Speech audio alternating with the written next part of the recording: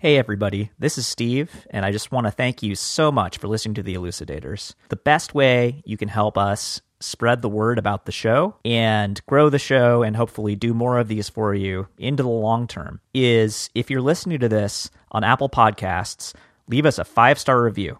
And write us a couple sentences if you're able to. That actually makes a huge difference for us when it comes to promoting the show. If you're not listening to this on Apple Podcasts, please consider sharing us with your social media following on Facebook or Twitter, because we get a lot of new listeners that way too. Thank you, and on with the show.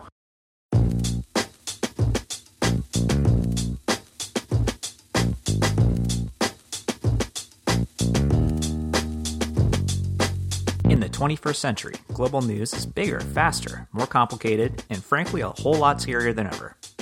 It's hard to know which stories to pay attention to, or how to make sense of it all. Don't worry too much though, because we got you covered. We're international relations PhDs, and we're here to deliver a lighthearted dose of context and analysis to your podcast app, week after week. We're decoding global politics so you don't have to. We are The Elucidators. Hello, and welcome to another episode of The Elucidators. As always, I am your host, Steve Halley. With me, as always, is my co-host, Sumi Chatterjee. How are you doing, Sumi? I'm okay, but that's because I didn't have to go to LAX today, where apparently they are checking folks getting off of flights from China for a new potential pandemic virus. Holy crap. That's real. That's a thing that's happening. That's the real deal. Yeah. Today's episode, today being the evening of Tuesday, January 21st, we are going to be talking about a nascent global health crisis, the Wuhan coronavirus. Wuhan has hit the news. Wuhan being a pretty big city in China. Oh yeah, and it's they call it the Chicago of China. It's a top 10 city in China. Yeah, man, there's like 9 million people in Metro Wuhan, like close to 20 in the greater Wuhan area. It's a big, important city in China, but we don't know that much about it here in the West, but it is big and important. Yeah, it's in the interior of the country. It's located on some important rivers like the Yangtze. And it would seem that about 3 weeks ago, we heard the first reports of some cases of a new type of virus, people getting infected by a new type of virus, and it seems like that virus may have been coming out of the animal markets, the so-called wet markets, where people buy livestock, like pigs and chickens that are still alive in Wuhan, because this is a thing that, Chinese cuisine is all about fresh, fast food, and generally on 2 or 4 legs. They eat a lot of pork, especially. And a lot of new viruses tend to originate from these markets. It's happened in the past. And in fact, Sumi, I'm actually going to give us a little previously on coronaviruses, right? Because this is a specific type of virus, and we've seen this type of virus before. Previously.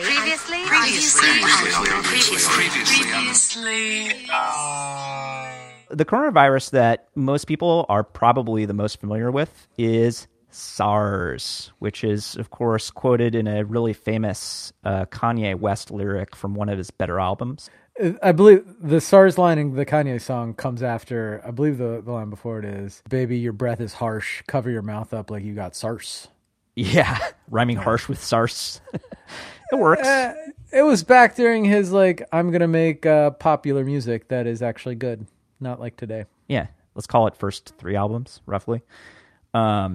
Anyway, SARS stands for Severe Acute Respiratory Syndrome.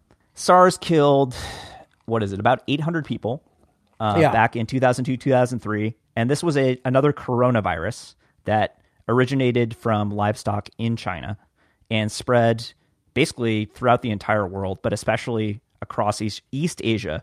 300 of those deaths occurred in Hong Kong, more in Taiwan, more in Korea, and so on. Not too many deaths in the United States, but it sure as heck scared a lot of people. So it infected about 8,000 people when all was said and done, and killed about 10% of them. And economists have actually taken a look at the economic impact of this particular coronavirus, And they found that it generated an economic downturn in China and the rest of East and Southeast Asia, equivalent to the Asian financial crisis of 1997. So it actually shaved a point off of China's economic growth at that time. It was a big deal. People were terrified, and everybody stopped traveling to China to do business or to do tourism. And that had follow-on effects throughout the economy. It was pretty bad. Right. So real quick, when you say that these economic studies are done, you got to imagine that a coronavirus, okay, it's a specific type of virus. We'll talk about what coronavirus means in a minute. But these viruses hit, they present in relatively benign ways, like a flu or a cold or even like a walking pneumonia, the kind of stuff that most folks just sort of tough their way through because they have to in order to get on with their lives. Okay, so you have this virus. It presents like a normal sickness. Folks are just walking around. Yeah, they're like, I got to take Dayquil and get to work. Yeah, exactly. Right. Take some, or if you're in LA like we are, like get your fucking healing crystals and drink some. Yeah. If you're me, you're mainlining a bag of zinc lozenges. That's what you're doing. And never fails. Yeah. Whatever you need to do to make really expensive urine. And I mean, so whatever. Point is, people get sick in various ways, and it presents like any number of illnesses that you had throughout your life. You get on with your life, you keep going. But it turns out that when you have one of these coronaviruses, then, okay, this thing starts transmitting, and it transmits person to person.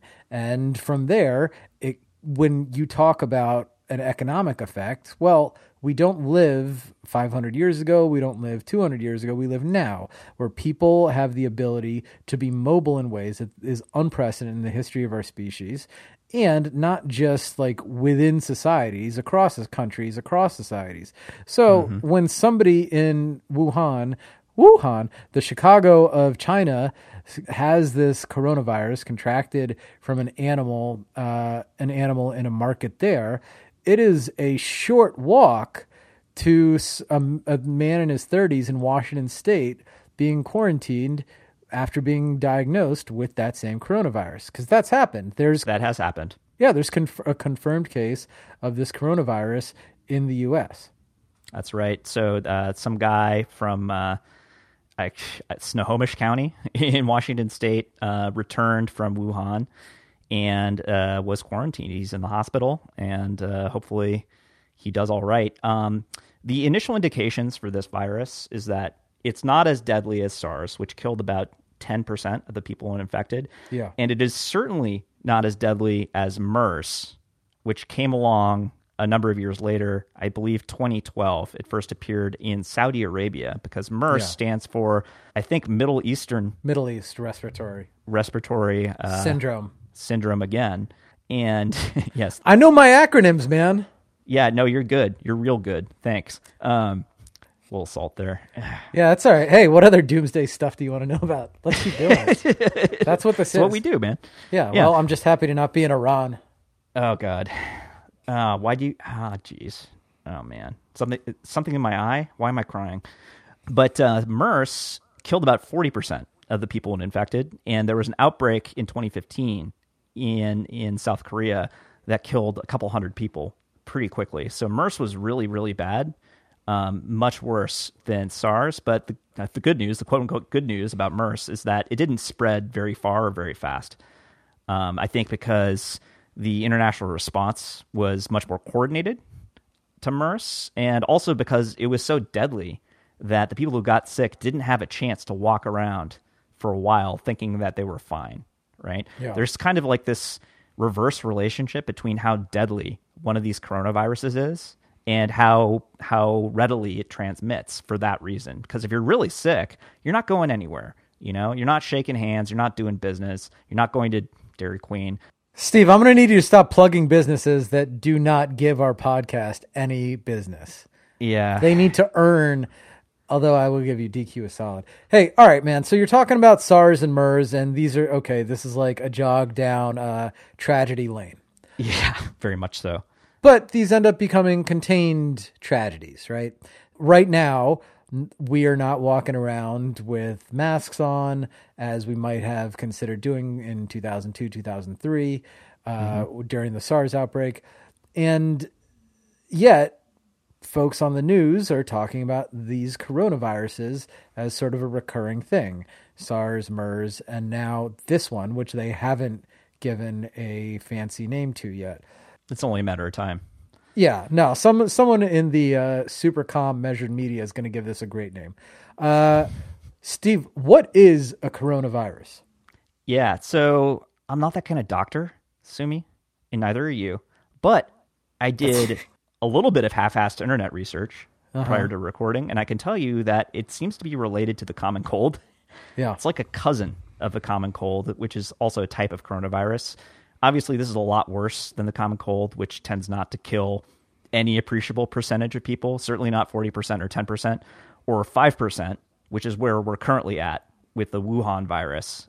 We've had reports of, I think, 300 infections across countries and 6 deaths so far. So that would give you a 5% number. And that'll probably go down as those infection numbers increase, is my guess. Yeah, it is related to the common cold, and it tends to generate something approximating pneumonia. It presents as pneumonia, and it's a viral pneumonia, so antibiotics aren't going to help you that much, if at all. And it's kind of like, there are antiviral treatments you can try, but you kind of need to just be hospitalized under observation and get fluids and anti-inflammatories and hope for the best, I think, for a lot of this stuff. 2 quick things on coronavirus, and they're both going to have to do with the moon. Coronaviruses have that name because of a vaguely lunar appearance, like a moon, the corona, under a microscope. That's where it gets the name coronavirus from. A little bit of trivia, as you are now wondering if you have a cold, if you might be dying of the Wuhan coronavirus. And second, one of the reasons that you're going to hear a lot more about this in the coming days is because in China, we are coming up on the busiest travel time of the year, and that is the celebration of the Lunar New Year. Oh, yeah, which I believe kicks off on the 25th, a couple days from now. So the Lunar New Year, the Chinese New Year, for those who don't know, is kind of China's version of like Thanksgiving and Christmas rolled into one. It's super important, and the basic idea is that everybody just goes home to wherever they're from the cities. They go into the countryside, they go to other cities. Obviously, this started in Wuhan, which is a pretty big city, 9 million people or 20 in the greater metro area. And so Wuhan, like Los Angeles on a holiday weekend, LA gets so much more awesome because there's no traffic. Everybody just goes to wherever they're from, right? It's the best. It's the best. Oh, my goodness. Yeah. LA with no people is the best city in the entire world. LA with people, mediocre. It challenges the spirit. Yeah, it challenges the spirit. You sit in traffic and you listen to a lot of podcasts, and then you decide to make a podcast, which I guess is good. But anyway, we digress. Everybody is going to go home for this holiday, except that it's not clear that's going to happen anymore because the authorities in Wuhan are preventing people from leaving Wuhan. So if you are on a tour in Wuhan, you cannot leave Wuhan right now if you're a foreigner. It's less clear what they're doing with, I guess, Chinese nationals in Wuhan, but we've seen that China is very, very authoritarian and will not hesitate to use all kinds of repression to keep people from leaving or quarantine people against their will or do whatever it is they think they need to do. The authorities in Wuhan have actually set up a dragnet, an actual dragnet, where they are stopping cars randomly and taking people's temperature to see if they might have a fever and be infected with this coronavirus. So, just think about that. You get pulled over, and instead of like license and registration, somebody just like sticks a thermometer in your ear and then just drags you out of the car. You're going to observation and then quarantine, and that's it. Hey man, nobody, I don't care what kind of uniform or badge they have, is sticking anything in my ear. But the ear thing continues because if you're on a flight out of Wuhan into, say, Incheon, there's direct flights from Wuhan to Incheon. Incheon's a city in South Korea, not terribly far from Seoul. As you're coming off the plane, you're getting an ear thermometer, like a trip to the pediatricians. That is happening. That is happening. And it's the same thing as happening in LAX and SFO and JFK. They are now screening folks for spike temperatures to try and do the proper public health thing, try and quarantine and manage the situation. That's right. So the U.S. hasn't got hit hard by any of these coronavirus pandemics yet, which is good. South Korea got blasted by MERS, and I think dozens or even hundreds of people died. So they're taking it super seriously this time. Yeah, Steve, I want to go back. You were talking about the Lunar New Year. One thing, in addition to that, there's tens of millions of Chinese that are abroad as well. They're going home for the New Year. Or are they? Yeah. So good point. They may not be. A good point. Yeah, I think an unusual percentage of those people will be staying away from motherland this Lunar New Year. But we'll see. I mean, this is in the news now. I was going to say the international response and coordination to this. This is not IR podcast, and we're talking about this for a reason, because the only effective way to stop this sort of thing from happening is a coordinated international response, which notably kind of didn't happen during the SARS epidemic, because the Chinese lied about what was happening. They tried to cover it up and pretend like nothing was wrong, even though we were getting reports out of China that people were dying from a mysterious viral illness, and everybody was wearing face masks, and entire cities were quarantined, and then it started to spread, and different countries reacted differently. The Singaporeans, notably, basically went full authoritarian and forcibly quarantined people, which at the time was frowned upon, but in the benefit of hindsight, I think looks a lot better given how deadly this disease was. And the World Health Organization eventually got a handle on it. Scientists cooperated internationally, and they were able to sequence the genome. And this was back in 2002, remember, 2003. So the technology was nowhere near as good as it is now. They sequenced the genome and developed a test. And once you have a test, you're much better able to identify people who are sick with this instead of something that kind of looks like this, and really quarantine and shut down the transmission of the virus. But it took 6 to 12 months to do that, and way more people died than needed to back then. This time around, Xi Jinping, the glorious leader of China that we've talked about at length many times in our Hong Kong episodes and elsewhere, and if you're interested, go back and listen to those episodes. He has basically come out and said on state media, this is our number one priority. It is critical that we take this seriously. Everybody needs to know about it. I believe that the scientists have already sequenced the DNA, and the World Health Organization is already working on this problem. So the international response is much more coordinated, much faster this time. The CDC here in the United States is set to meet tomorrow, and will probably have additional news for us on the United States response to this at time of airing, which is usually on Thursday. So we've got some good news in our corner for sure. And hopefully, we don't know very much about this virus at all yet, but hopefully we'll be able to, with a coordinated international response, which you're really not seeing in the case of something like climate change as much. People are taking this this pre-pandemic much more seriously, and that's a good reason to feel good about what's happening to whatever extent it's possible, given that we're talking about an infectious, deadly disease. So let's talk a little bit about some more, I guess, national and international implications of this. Assumes one thing I keep coming back to is we've talked about China. And we've talked about Xi Jinping and kind of the situation that they're in. And we've also talked about how SARS put a massive dent in Chinese growth for like a year. Bad times. A bad time. Yeah. And listeners of our show or followers of the news will probably remember that times have not been good for Xi Jinping in China over the past year or two, have they? They have their regional challenges, which are Hong Kong and Taiwan, and what they're going to do in terms of rising military tensions. Also, the Muslims in Xinjiang, which they're brutally repressing. Right, they have a million by most Western journalistic outputs. They've got more than 1 million Uyghur Muslims in re-education / concentration camps in Xinjiang in the northwest of China. There's domestic challenges with the environment. They've lost something like 50% of their rivers. over the last 60 years. Industrialization has been fantastically beneficial for China and its economic bottom line. GDP growth can't be questioned. However, it's coming at serious costs.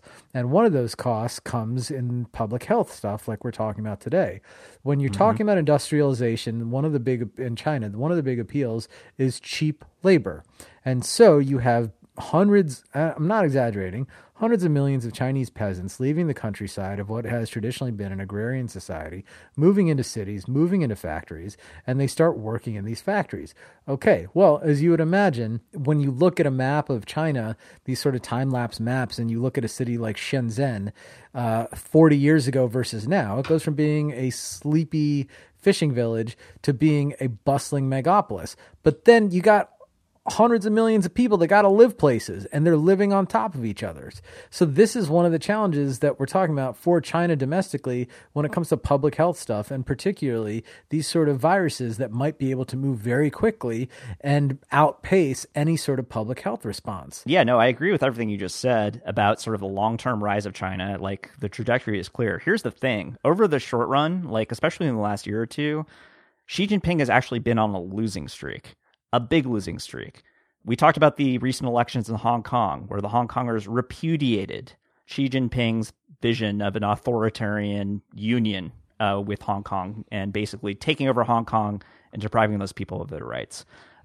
We were thinking about doing a show on the Taiwanese election. So Taiwan being regarded by Xi Jinping as a renegade province. Taiwanese had an election recently and overwhelmingly voted for the independence candidate after seeing what was happening in Hong Kong and basically, rejecting that vision of the future for Taiwan. On top of that, Xi Jinping just signed a trade deal with Donald Trump. You may have read about it in the news. Phase one. Yeah, phase one trade deal. We're not going to get into who's a winner and who's a loser on this podcast because it's actually pretty difficult to say. But Xi Jinping is definitely not a winner. We can say that much pretty confidently, given what's happened to the Chinese economy and the contours of the deal. And yeah, speaking of the Chinese economy, it slowed down a lot. So it averaged, I think, 8 to 9% GDP growth for, I think, 2 or 3 decades in a row, which is completely insane and has gotten the Chinese to be the number 2 power in the world, challenging the United States. Yeah. But it's pretty clear, despite deficient economic data coming out of China and possibly fraudulent data, that the Chinese economy has slowed down a lot. It's slowed down to maybe 5 or 6% growth, which still sounds impressive, but is not really what is needed to keep the domestic political situation stable.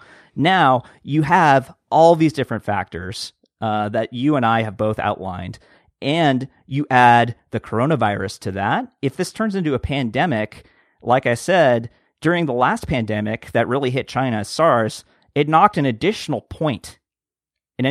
additional point off of GDP for that year, and basically resulted in a mini recession. And this is exactly what Xi Jinping does not need right now, given his losing streak, given the fact that he now owns all of these policies 100% because he controls China 100%.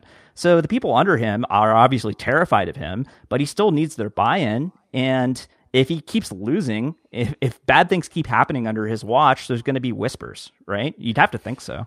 Look, when we generally talk about how governing works, like actual government, how it works day to day, we don't think about the stuff that gets covered on TV, which is, political speeches, angry tweets, etc. We don't think about the function of agencies and keeping roads paved and having the military fed and prepared should anything go sideways. We're less focused on these sort of big events that are external to the regular function of government, the exogenous shocks, these external shocks that can derail the way governments and societies work. The Black Swan events, these improbable events that end up being more impactful than et cetera, et cetera. Anyway, point being, when we talk about the big public health stories of this century, we go down the list. We go SARS, MERS, like we have. We can talk about swine flu. We can talk about avian flu. We can talk about Ebola, right? And so we're now at a point where information travels fast enough that there's an Ebola outbreak in parts of Africa. Well, right, all of a sudden now flights are diverted, and you try and throw as much of a commercial net around that. There still ends up being seepage through the net, right? There were Ebola cases in the U.S., and the Ebola cases in the U.S., those patients were cured. Do we have an Ebola virus? I'm not entirely sure. But this speaks to, we talk about these events in the 21st century, but when we take a broader view going back into the 20th and the 19th, back as far as the into medieval times, these big public health problems, these pandemics, can absolutely alter the ways many societies work. And when you raise that to the power of incredibly connected societies where goods and people move readily all over the world, like 3 weeks from Wuhan to Washington State, that's what it took for this coronavirus to get. We don't know how many folks have seeped through the net and where they are. Like, okay, in the U.S., people are looking. South Korea is an advanced society. Japan's an advanced society. Thailand was able to move quickly. Hong Kong is very advanced. Taiwan is very advanced. We don't know where everybody else has gone and what's happening on the other side of things. And I'm not trying to raise fears. Like, I'm not trying to beat the drums of public health war, but this is the reason that it keeps becoming a story every time one of these things happens, because you have to figure sooner or later it will. And to what you were talking about earlier, the thing that we have now that we didn't have in the Middle Ages or in the earlier part of the 20th century is the same ability to talk and coordinate.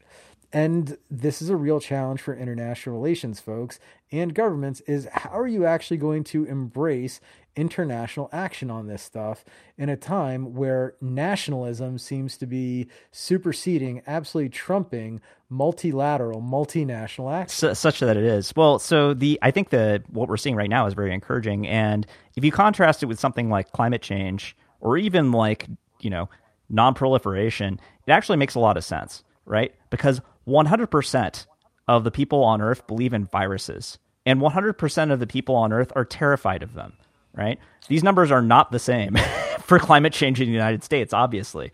So it's not controversial politically to try to protect people from pandemics, especially as we get more virulent pathogens, as people live closer and closer together, more and more densely packed, and travel all over the world, as you've already said, right? We're going to get more and more of these things coming out of the woodwork, and people are paying attention to it. It's reported on very quickly, and the Chinese, to their credit, have not tried to suppress it. They've actually admitted it, and they're working to control the situation, and so is everybody else. So there's no reason not to coordinate, right? The question is whether we can actually do it effectively enough to get ahead of the situation. Can we sequence the genes fast enough? Can we come up with a vaccine fast enough? It can sometimes take months or even years to synthesize a vaccine for a virus. Are we going to get better at that? We're going to have to, right? Because more and more of these viruses are going to come out of, the various types of animals that human beings live with. Some viruses might even come out of the permafrost now that it's starting to thaw a little bit in places like Siberia. And here we go. So real quick, before we fully let Steve off the leash here, should be known, Steve is a deeply knowledgeable catastrophist. Oh, thank you. Thank you so much. It's true, man. I know half the stuff I know about catastrophes is from you, and the other half is from stuff I then went on to look up after I was like, I don't want to stop him because I have questions. I'll go. No, so quick story, Sumi. Our first podcast idea was actually called The Catastrophists, and we might still do it. I mean, this podcast has kind of turned into it because we generally only talk about bad news, but yeah. There is a real incentive for big power countries like China and the U.S. and wealthy Western European countries to spend, I don't know, $10 billion. I think I saw a number in Bloomberg that was like $4.5 billion on just upgrading international public health systems and coordination to better prepare and handle these sort of outbreaks when they happen. Yes. So that we don't have to deal with another Spanish flu or plague that comes sweeping through and leads to not okay, we all still remember SARS, not just because of the Kanye lyric. We remember SARS, and it also killed several hundred people. Well, what happens when it's tens of thousands or more? Nothing good, man. I would say trade shuts down, economies shut down, countries, states, people, communities turn inward. Everybody is terrified. Everybody starts using video chat, so it's probably good for Google Hangouts, Zoom, stuff like that. Maybe Slack. I don't know. Okay, when I talk about areas in which countries should be able to overcome national disagreements to act internationally, multinationally, the two ones that jump out are what we've been talking about, big public health things, because viruses don't know borders, they don't have passports. And the other one is climate change, right? Because climate affects everyone everywhere. In Disasterville, at the intersection of climate change and pandemics, is this, it's straight out of sci-fi dystopia stuff. It's where in the melting permafrost, viruses that have long been dormant, that have not touched living animals in millennia, come roaring out and come ripping through whole countries and societies. Yeah, right? and we'll have 0% immunity to that stuff, and it's really only a matter of time before that happens. Hopefully a long time, but we don't know. Yeah. No, there's a whole subgenre of science fiction surrounding that particular type of apocalypse. I could direct you to a number of titles and even a few video games if you're interested. But you're probably not. It's my guess. Nah, I'm good. The regular world is scary enough. Cool. Yeah, I agree. So I think we're done with the coronavirus. We will certainly continue to monitor the situation. Like I said, the CDC is getting ready to present on this, and hopefully the major countries of the world cooperate, and this turns out to be a tempest in a teapot, but we will see. And we're going to leave it there. Thanks, Sumi. Yeah, fingers crossed. Later, Steve.